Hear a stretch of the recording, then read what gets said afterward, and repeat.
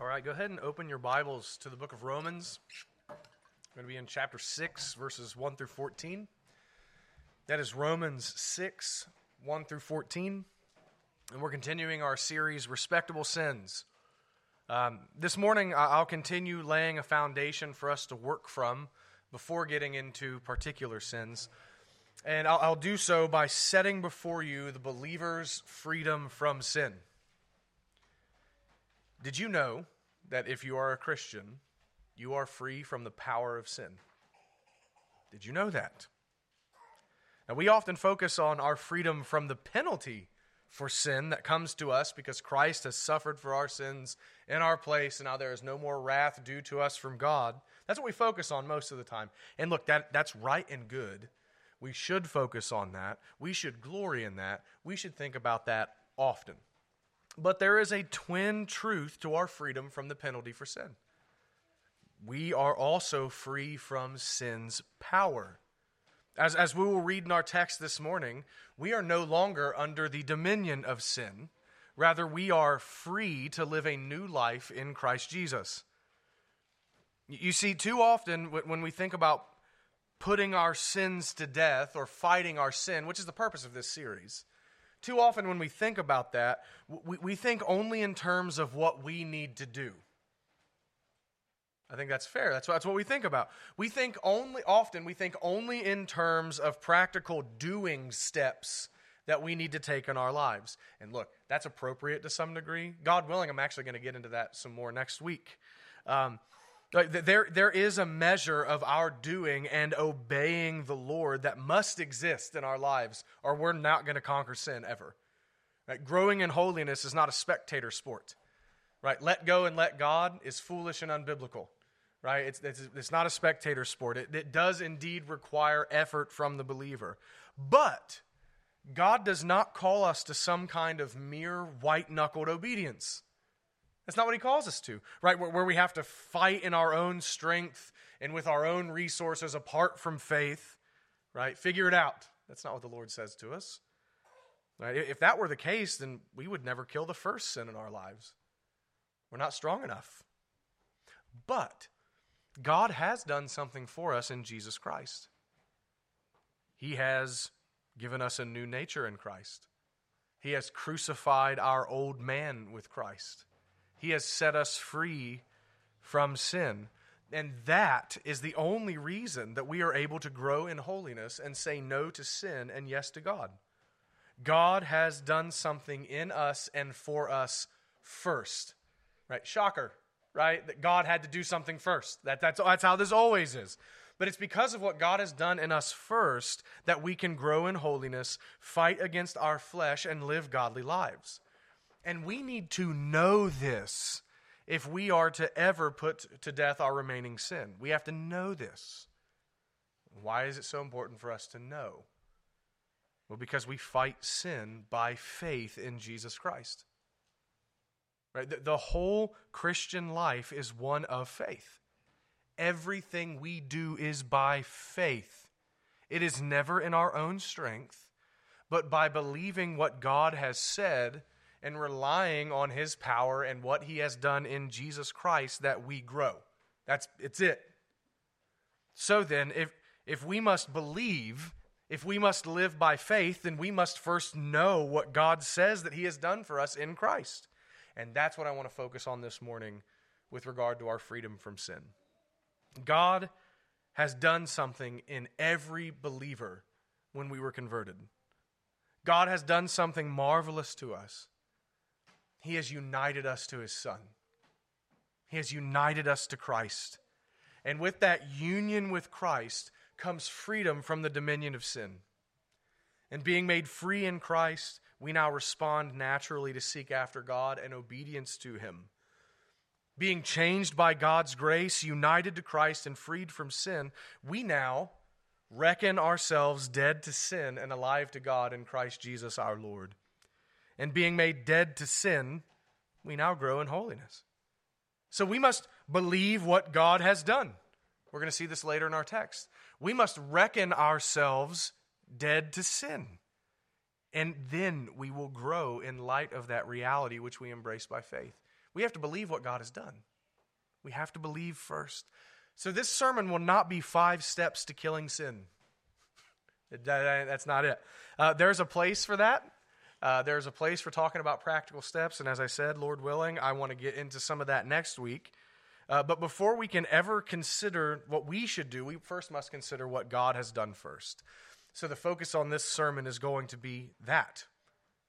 Our ability to fight sin comes to us because God has united us to his Son, Jesus Christ, who is not under the dominion of sin. And so we are not either. May God bless the preaching of his word. Now, with that said, if you would and are able, please stand with me for the reading of the inspired, inerrant, and infallible word of God. Romans chapter 6, verses 1 through 14. What shall we say then? Are we to continue in sin that grace may abound? By no means. How can we who died to sin still live in it? Do you not know that all of us who have been baptized into Christ Jesus were baptized into his death? We were buried, therefore, with him by baptism into death, in order that, just as Christ was raised from the dead by the glory of the Father, we too might walk in newness of life.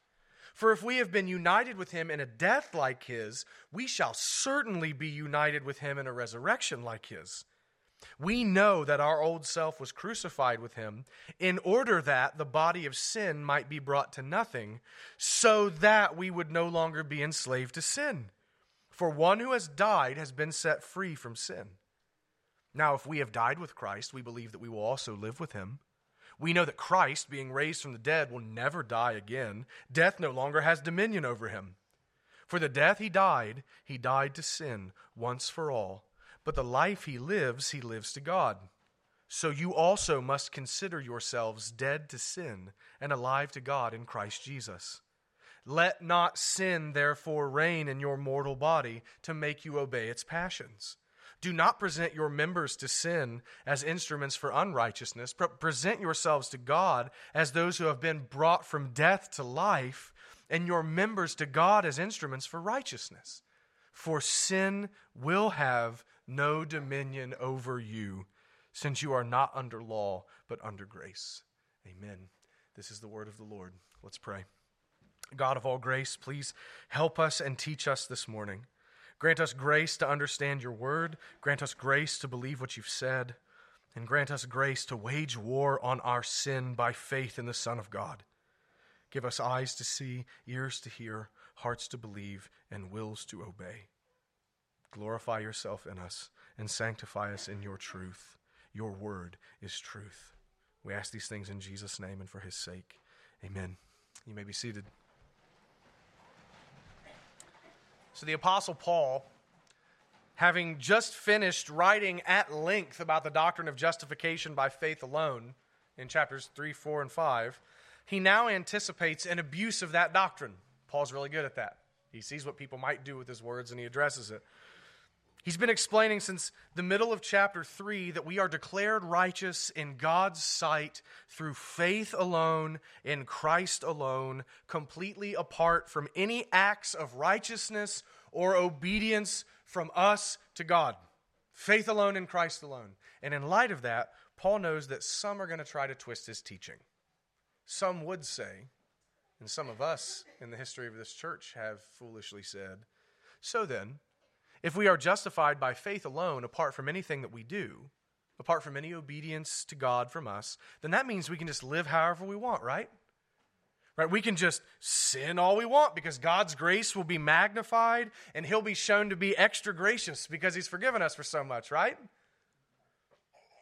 And that's why Paul says, what shall we say then? Are we to continue in sin that grace may abound? But that's an absolute misunderstanding of what it means to have faith in Christ. Because faith in Christ has some serious consequences for the believer.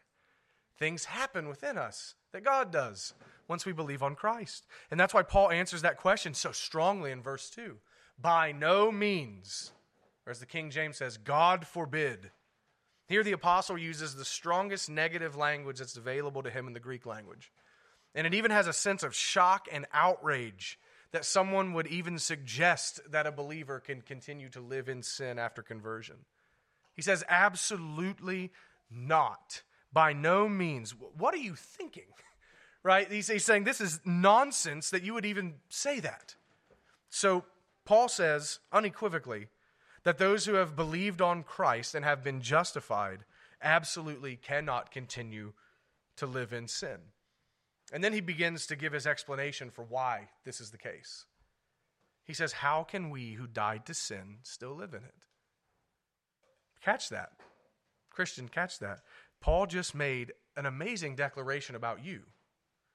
The we here, how can we, Paul's including himself in this. He's talking about all true believers. Everyone who has been born again by the Holy Spirit and brought to saving faith in Christ. And he says that all of us, all Christians without exception, have died to sin. And when Paul says died to sin throughout this passage, he's referring to the fact that we are spiritually dead to the power and authority of sin. That, as we'll see later in our text, we are no longer slaves to sin. And since we are dead to sin, Paul says that we cannot still live in it. Now, I want to be clear about something. Paul is not saying that Christians will never sin after their conversion. He actually contradicts that idea completely in the next chapter when he speaks about his own struggle with remaining sin in his life as a Christian.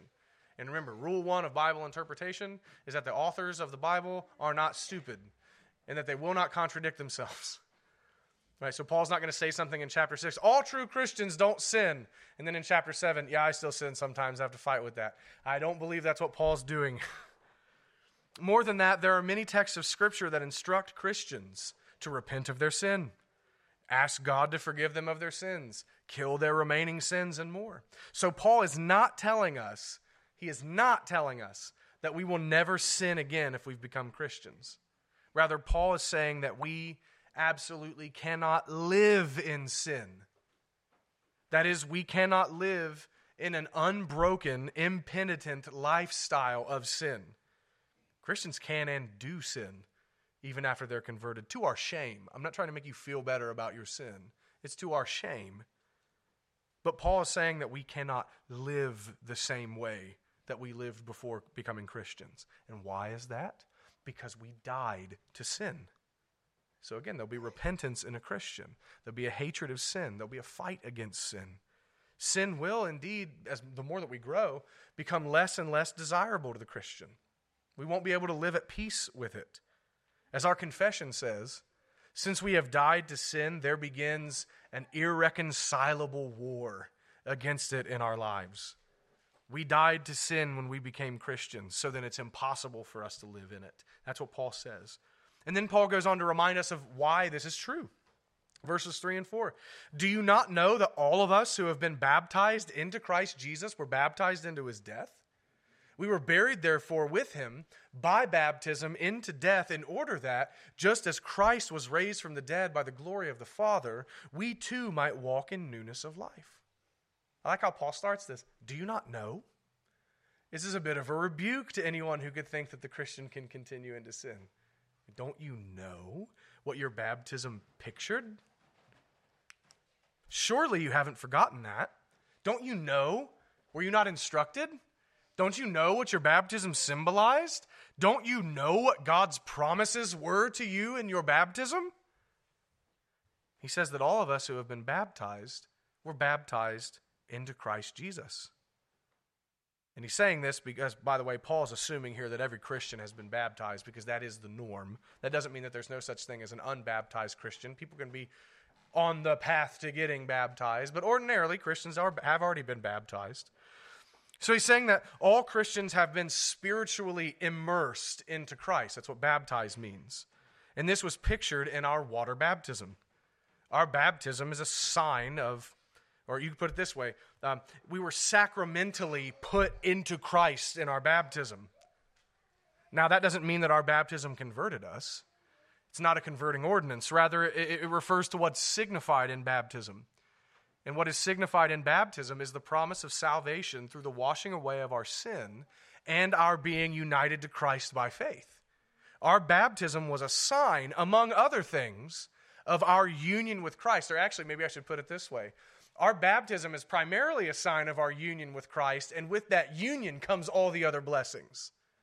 Baptism is a sign of union with Christ, and that's why Paul says we were baptized into Christ Jesus. Now, what does it mean to be united to Christ or united with him? There's a whole lot that can be said, but in a short version, at least for our purposes this morning, it means that everything that is his, with the exception to those things that are unique to his divine nature, everything that is his is ours.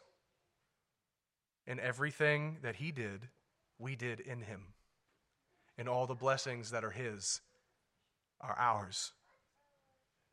Just like how Adam's sin is our sin because we're born in Adam, that is, we're born united to Adam, with Adam as our representative before God, so now through faith in Christ, we have been united to Christ and are in Christ, and what is his now belongs to us.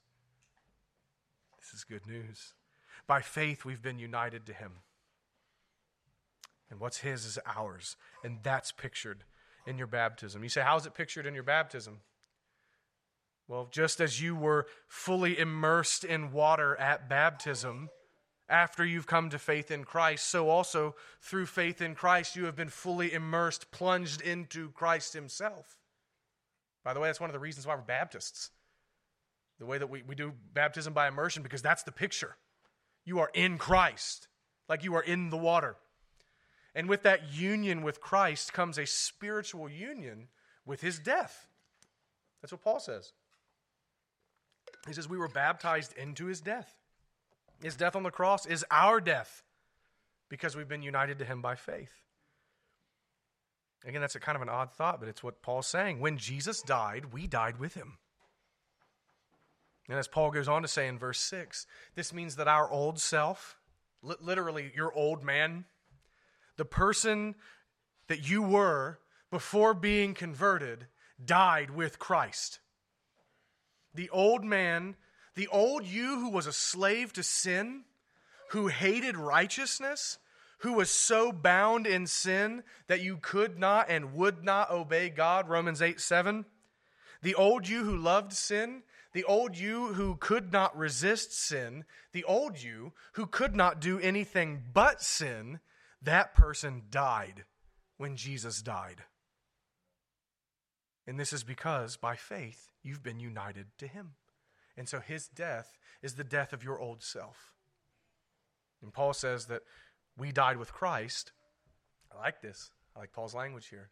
In order that, there's a lot of those, so that, in order that, just as Christ was raised from the dead by the glory of the Father, we too might walk in newness of life.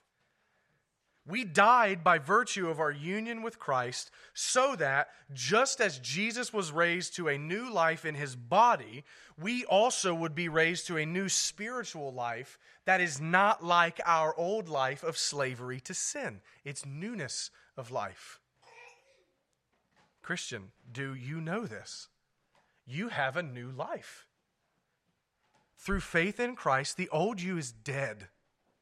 And you have received a resurrection from your old spiritually dead life. You are now alive to God in Christ Jesus. And with that new life comes what? New abilities. New abilities to resist sin and obey the Lord. And that is why, by the way, as you see Paul's reasoning, that is why those who have come to faith in Christ cannot and will not live in sin. Why? Because we can't. Like, check this. Read Paul carefully. It's not merely inconsistent for a Christian to live in unrepentant, unbroken sin. It's not just inconsistent. Paul says it is not possible. It is not possible because we have a new life in Christ. Christian, I say again, I'm going to beat this drum. The old you is dead. The you who was a slave to sin is dead, and you have been raised to newness of life through Jesus Christ our Lord. And now Paul goes on to argue for what he said in verses 1 through 4. Verse 5. For if we have been united with him in a death like his, we shall certainly be united with him in a resurrection like his. He says, if we've been united with Christ in his death, and we have, then we shall certainly be united with him in his resurrection. And listen, while it's true that because of our union with Christ, one of the blessings that comes from that union is that we will be resurrected bodily on the last day. That's true. But that's not what Paul's talking about here. That doesn't fit the context. He's referring to our spiritual resurrection with Christ that enables us to walk in newness of life that he's already spoken of in verse 4.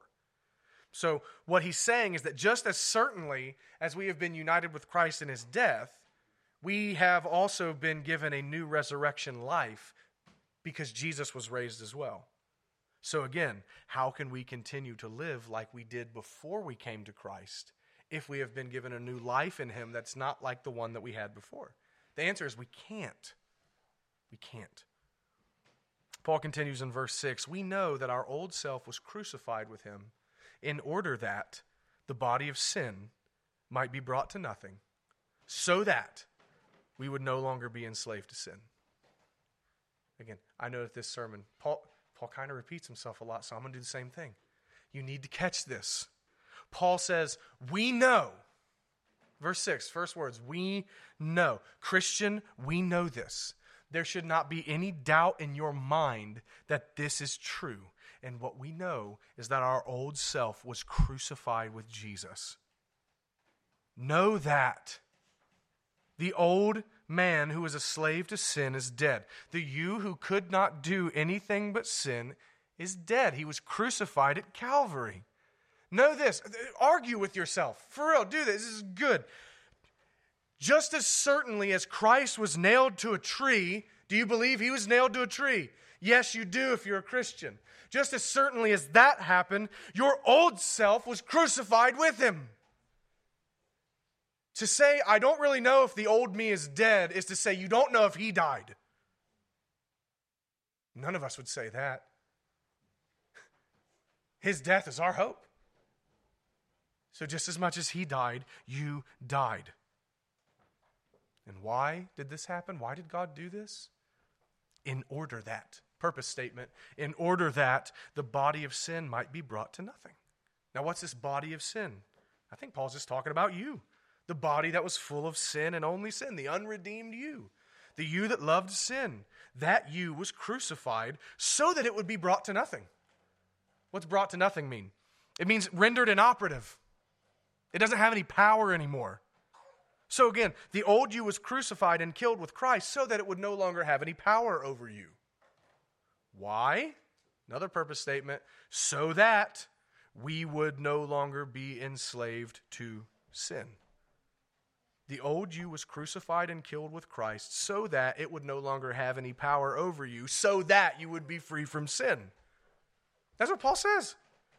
And when I say free from sin, once again, I need to say, I don't mean that you'll never sin again. What I mean is that you are free from the authority and power of sin that once held sway over and directed the old you. And you're free from that dominion because the old you is dead in Christ. So our old nature is dead in principle. It died when Christ died, and God made it so that we would not be slaves to sin any longer. Now listen to me. I keep nailing this. I just want to make sure no one misunderstands me. We are still tempted to sin. We still even succumb to sin. But Paul's point is not that we are sinless. Rather, it is that the dominion of sin, that is the mastery that sin once had over us in our unregenerate, unconverted state, is broken. Maybe I should have put this in the sermon. Here we go. You know how sin had a stranglehold on you before you were converted? Whatever does not proceed from faith is sin, and you didn't have any faith. Every breath that the unconverted person takes is a sin against God because it's not done for his glory. You could not do anything but sin. Even the good things, like the civilly righteous things that you did, still sin because they were for the glory of the creature or yourself and not the glory of God. Stranglehold that sin had on us. You had no ability to fight back. Oh, you could work some moral reformation for a short time, but you could not change your heart. Furthermore, you did not want to change. You loved your sin. The only thing that you did not love were maybe some of the consequences that came to you because of your sin. Sin had a stranglehold on us. But Paul's point now is that mastery is gone. That dominion is gone. And it's gone because God killed the old us with Christ so that we would not be slaves anymore. Paul says there has been a definitive break with the power of sin in our lives because we have died with Christ. And that's why Paul goes on to say in verse 7, for one who has died has been set free from sin. That is, the one who has died with Christ is set free. Sin, I'm going to illustrate this in a minute. Sin no longer has any legal claim on the one who has died. Sin no longer has any claim whatsoever on the one who has died with Christ. So by virtue of our union with Christ by faith, we have been set free from the dominion of sin. Let me illustrate this. If a soldier has been discharged from the United States Army, he is free from the authority and dominion of the Army. That man who was a soldier, no disrespect to anybody, some people don't like my terminology here, that soldier is not a soldier anymore. He still has the skills maybe, but he's not a soldier anymore. The day he was discharged, his status changed. That means in at least one regard, he is not the same person that he was before being discharged. There has been a change in his status. So now, as a free man, right, free from the authority of the army, if a drill sergeant approached him on the street and demanded him to drop to the ground and assume the push-up position, would that man have to obey? No, not at all. Why? Because I'm not under the authority of the army anymore. Now, if he wants to, he can get on the ground and start doing push-ups. And he might, out of habit. He might. But eventually he would realize, I don't have to do this. I was discharged from the army, and this man doesn't have the authority to make me do anything anymore. By the way, I would love to see someone who's been discharged from the army. I'd love to see someone still in the army try to make them do anything. You ever met those guys? Doesn't go well. Doesn't go well at all. Why? Because the former soldier died to the army. He has died to the authority and dominion of the army. And in a much greater and much more significant way, Christian, you have died to the authority and dominion of sin. You are free, and you do not have to obey sin any longer. You may out of habit or stupidity, but you don't have to. You are no longer bound and captive to it. Rather, you are a free man in Christ Jesus. Do you know what kind of an effect this can have on you? You could ask my wife. I was in a foul mood for about 15 minutes yesterday, and in the car, I pulled over and I prayed. I'm not saying this to praise me. I'm saying this is practice. This is real life. Lord, I don't have to be sinfully angry, and I don't have to act like a jerk because you freed me in your Son. Help me to not be a jerk. I don't know if you guys pray like that, but I do. And guess what? That made a huge difference. Just remembering I don't have to because I'm not under the dominion of sin anymore. That is a game changer. By faith, we fight sin. But now in verses 8 through 10, Paul switches from talking about our death with Christ and focuses more on our life with him and his resurrection. Verse 8. Now, if we have died with Christ, we believe that we'll also live with him. Again, like in verse 5, this is not bodily resurrection. It's a reference to our new life of freedom to obey God. So again, if we died with Christ, we also share in his resurrection that gives us a new moral and spiritual life. And Paul continues this thought in verses 9 and 10. We know that Christ, being raised from the dead, will never die again. Death no longer has dominion over him. For the death he died to sin once for all, but the life he lives to God. Now, these two verses are somewhat complicated, so just bear with me. I'm going to do my best to summarize what Paul's saying here. Jesus Christ was raised from the dead, and being raised, he will never, ever die again. Why? Because death has no dominion over him any longer. And why does death not have any dominion over him? Because when Jesus died, he died to sin once for all time, never to be repeated again. Now, when Paul says that Jesus died to sin, he is not saying that Jesus stopped sinning. Why? Because Jesus never sinned to begin with. So that's not what he means here. What's in view is the fact that at the cross, sin was imputed to Jesus on our behalf, and Jesus was counted as a sinner in our place. And when he became sin, when sin was imputed to him, this language may make you a bit uncomfortable, but I think it's what Paul's getting at here. When sin was imputed to Christ, sin then had a claim on him.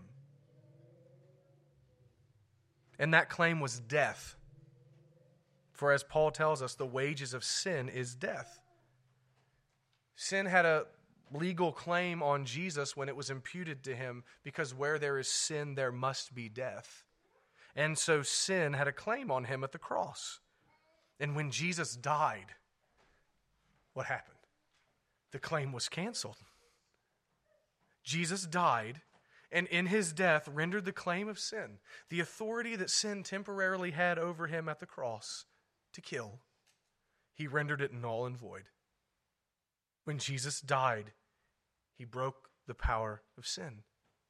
He broke it. And then being raised from the dead, he will never die again. Why? Because he did away with sin. He made atonement for it and took it away. It therefore has no claim on him any longer. And since it has no claim on him, he cannot die again. In his death, Christ cast off sin and the claims that it had on him at the cross, and being raised from the dead, never to have sin imputed to him again, he will never die. And since we've been united to Christ in his death and his resurrection, we will never go under the claim and authority of sin ever again. We will never go back. Why? Because the one we've been united to will never be under it again. So as long as Jesus is alive, we are free from the dominion and power of sin in our lives. And guess what? I was dead, and behold, I am alive forevermore. That's what Jesus says to John. He will never die again. What does that mean? It means we're free. It means we're free. We'll never again be under sin's control, because Jesus will never be under it. The power of sin has been broken, because when Christ was raised from the dead, he broke it, and we're united with him. It is an impossibility for us to ever be slaves again to sin. We are objectively free in Christ. And now we come to Paul's conclusion about all of this in verse 11. So you also must consider yourselves dead to sin and alive to God in Christ Jesus. Paul tells us that in light of all that he's said so far, there's something that we must embrace by faith. And what we must embrace is that we are indeed dead to sin and alive to God in Christ. I appreciate the language here. We must consider. First, you must. You have to do this. It's commanded. You're commanded to believe. You must consider. That word consider can be translated reckon. I think it's the King James. Reckon yourselves. Or count. It's an accounting term in the Greek.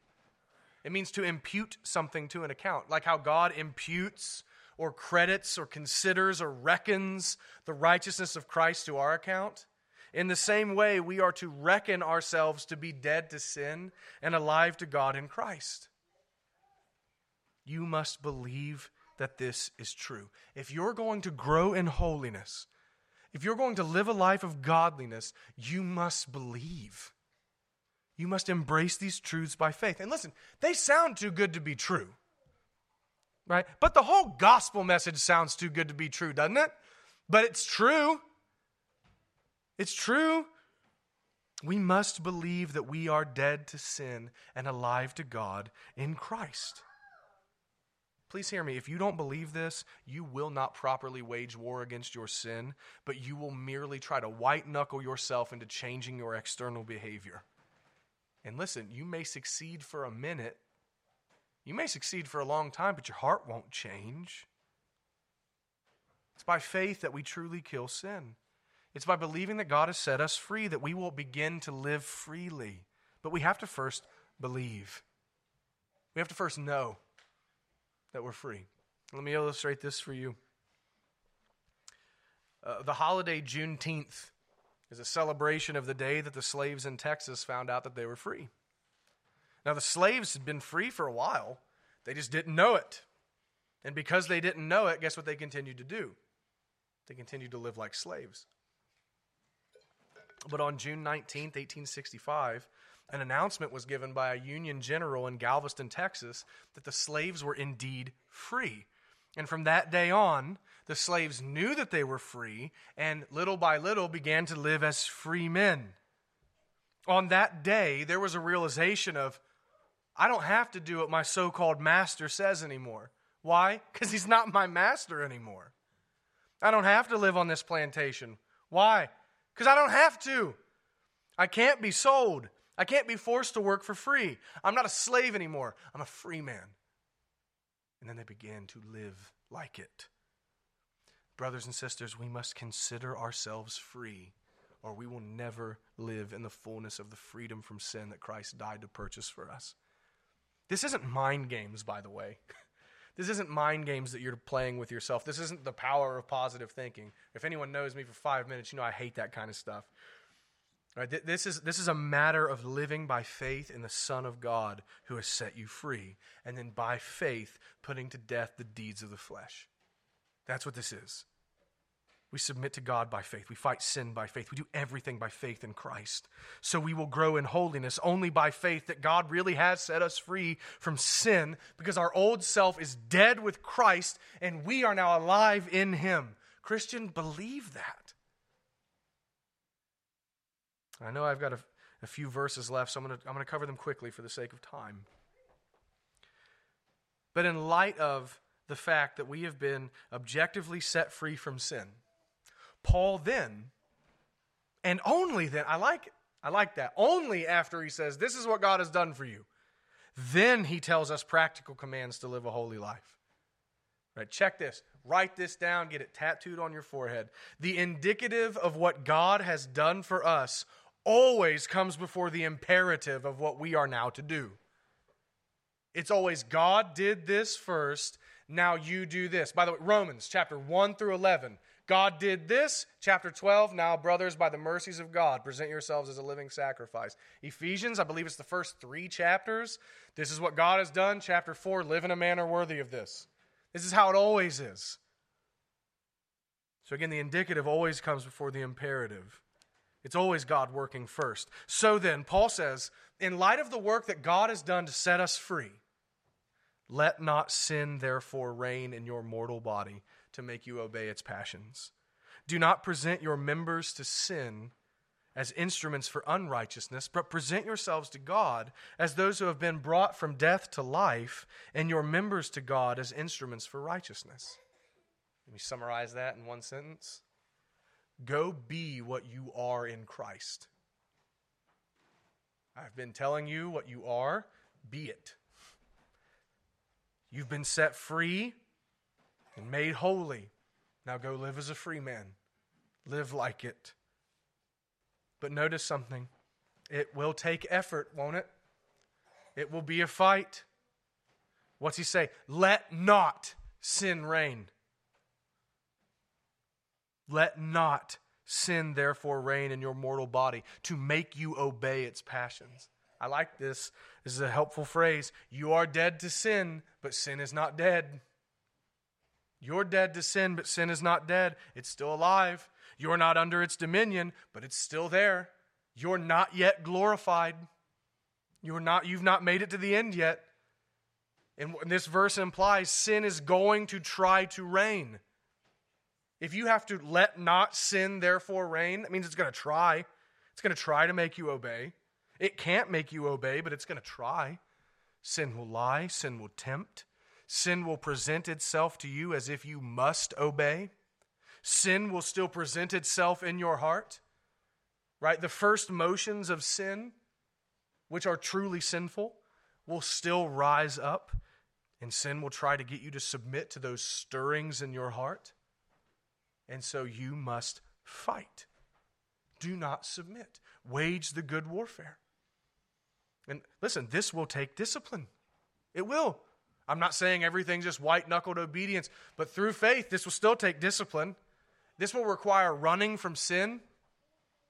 As Paul says, flee from sexual immorality. You have to run sometimes. You'll have to avoid occasions to sin. It will require you making moves to change your lifestyle in certain ways. You entered a war with sin the moment you became a Christian, and you are now commanded to kill it wherever you find it. And this takes effort. God has freed you, but you have to fight now to live in that freedom. And so we must be serious about living free and be diligent to avoid sin and refuse to submit to the temptations to sin. You've not yet resisted sin to the point of blood. What's that mean? Resist to blood. Resist till you die. Resist till it kills you if you have to, but keep resisting. And so we do not give ourselves over to sin. And instead of presenting ourselves to sin, we give ourselves instead over to God as those who have been brought from death to life. We daily renew. Do you do this in your prayers? Do you consider this in the mornings when you wake up? To daily renew your commitment to the God who freed you? Lord, you say I'm free. Help me to live free. You say I'm not under the tyranny and dominion of sin anymore. Would you help me today to live like that's true? We daily recommit ourselves to God. So again, present yourselves. I think that's a conscious thing. Present yourselves as an instrument, as a tool for living the way that God commands, for living as a free man. So again, this is conscious daily work. This is the area of progressive sanctification, where we go little by little and we kill sin one sin at a time. That's the fight. By faith in what God has done, we now fight. But listen, last verse, we fight with a promise, don't we? We are to engage this fight with confidence that we will win. For sin will have no dominion over you, since you are not under law but under grace. If God told the Israelites, go take Canaan, why? Because I'm going to win for you. And they were to go. And then they took the land. A nation that should not have taken the land took the land. In a similar way, God says, I'm telling you beforehand, sin will not have dominion over you. Now go fight it. The Israelites still had to be strategic. Joshua wasn't an idiot. They weren't slouches. But where did they go? They went and waged war by faith that God would win for them. In the same way, Paul's telling us, it won't have dominion over you. Go fight it. Remember that. Remember that. So, Christian, take the promise and believe. Believe. Fight like a free man, for you are free because you have died with Christ and were raised with him by faith. So, Christian, I'll say this. Be what you are. You're free. Fight like a free man. Fight your sin by faith in what God has done. May God grant us each a greater measure of faith to believe and to live in light of what he has done. Amen. Let's pray.